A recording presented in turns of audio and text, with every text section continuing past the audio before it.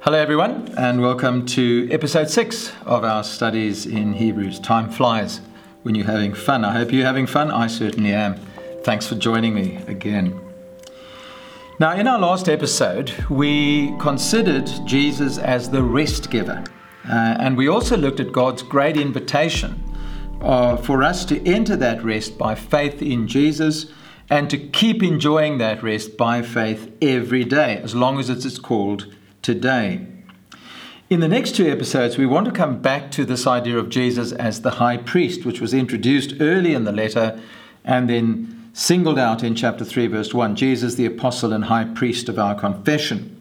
I said then that much of the rest of this letter focuses on Jesus as the high priest, and in fact, in chapter 4, verse 14, through to chapter 7, verse 28, Hebrews really looks at Jesus' priesthood with one thing in mind, and that is to show that the priesthood of Jesus is superior to all the other priesthoods that went before, the priesthood of Levi and Aaron, and all that was part of the Old Covenant.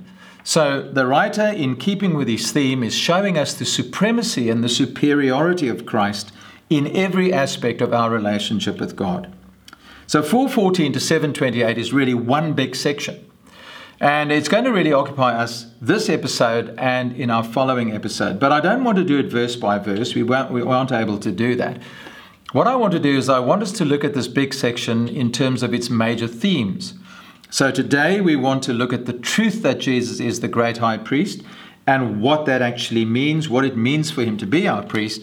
And then in our next episode, we want to look at 2 response passages and see how it is that we should be responding to Jesus as our great high priest.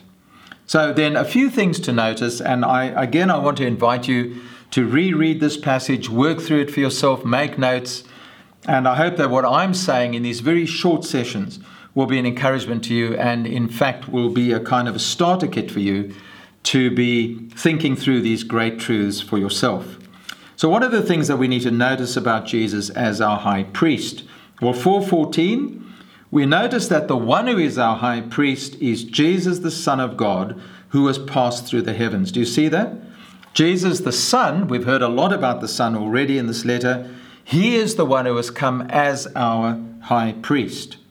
So the one who is our high priest is Jesus, the Son of God. In other words, what we're dealing with here is a king priest, something that was not allowed under the Levitical priesthood and under the law of Moses. But here in Hebrews, we're dealing with Jesus, the Son of God, the King, Psalm 2, and we're dealing with the high priest, Psalm 110, and we've seen those verses before. We also notice that Jesus, the Son of God, the high priest, has passed through the heavens.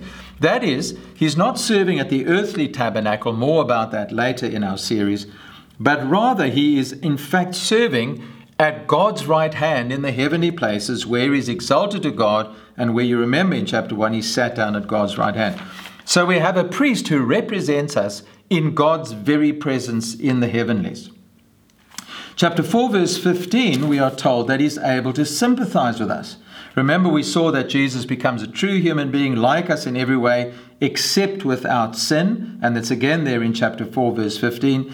So he's tempted in every way. He experiences temptation just as we do, except for Jesus, of course, the temptation always comes from the outside, from the world and the devil and other people, never like us from the inside, but that doesn't make it any less real. So he's tested and tempted, yet unlike us, he is without sin. So unlike the other priests who had to deal with sacrifices for their own sins before they could ever represent the people, Jesus actually has no sin of his own to deal with.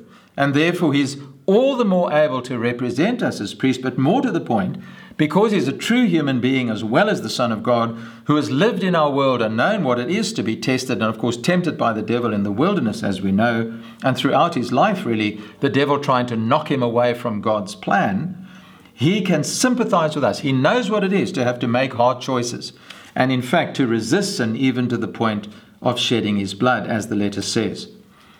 And what is more is he learned obedience through suffering, verse 8 and verse 9 of chapter 5. Now that doesn't mean to say that Jesus wasn't perfect to start with, but the perfect Son of God who came into the world modeled and matured that perfection day by day through suffering, facing tests and temptations, and being obedient to his Father. We sometimes just give in and take the pressure off.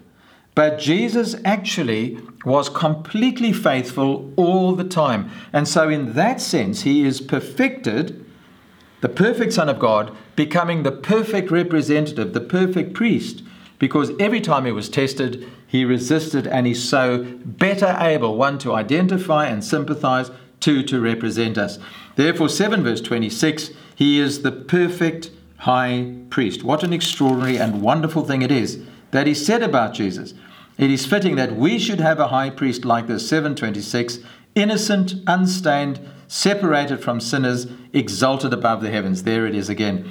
No need to offer sacrifices for his own sins, and he is able to, because he offered himself, he's able to represent us in the presence of God. And then the other thing that he said about him, and you'll find this in this passage, beginning with the words about Abraham in chapter 6, verse 13, and on into the bit about Melchizedek in chapter 7, is that Jesus did not take this honor upon himself. He didn't self-appoint himself. He didn't just presume to be a priest. He was sent by God. Remember, apostle and high priest. He was sent by God to be our priest, and he was appointed by God, and that with an oath. Chapter 6, verse 13 to 18 underlines the fact that God's word in Christ is made all the more certain because God actually brings Jesus into this priesthood, as Psalm 110 says, with an oath. The Lord has sworn and will not change his mind. You are a priest forever. Again, 7 verse 20. That's Psalm 110 that's being quoted. And then, of course, picking up this idea from Psalm 110 and from the book of Genesis, Jesus is a priest like Melchizedek, a priest, therefore, who has 724, a permanent priesthood. He continues forever. Melchizedek in the Genesis story appears, and we just see him. We don't know where he came from and where he went to. Of course, it doesn't mean that he wasn't born and didn't die, but the story doesn't tell us about that.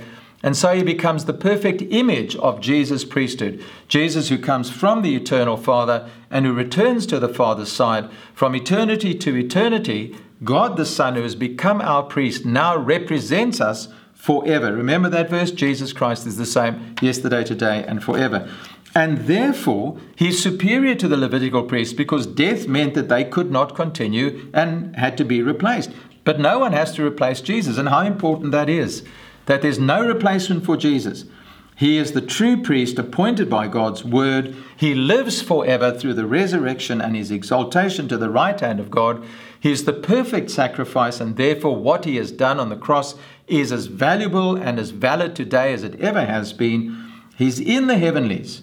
And for that reason, he is the mediator of a permanent and a far better covenant because he is this great high priest. One last statement which underlines the value of Jesus' priesthood, verse 25 of chapter 7. Therefore, he is able to save to the uttermost those who draw near to God through him. What a great truth that is, that Jesus can save us completely if we will treat him as our priest and come near to God through him. We don't need other priests. Jesus is the one priest appointed by God who lives forever. Thanks for joining me. Look forward to seeing you in our next episode as we think a little bit more about our response to this great truth.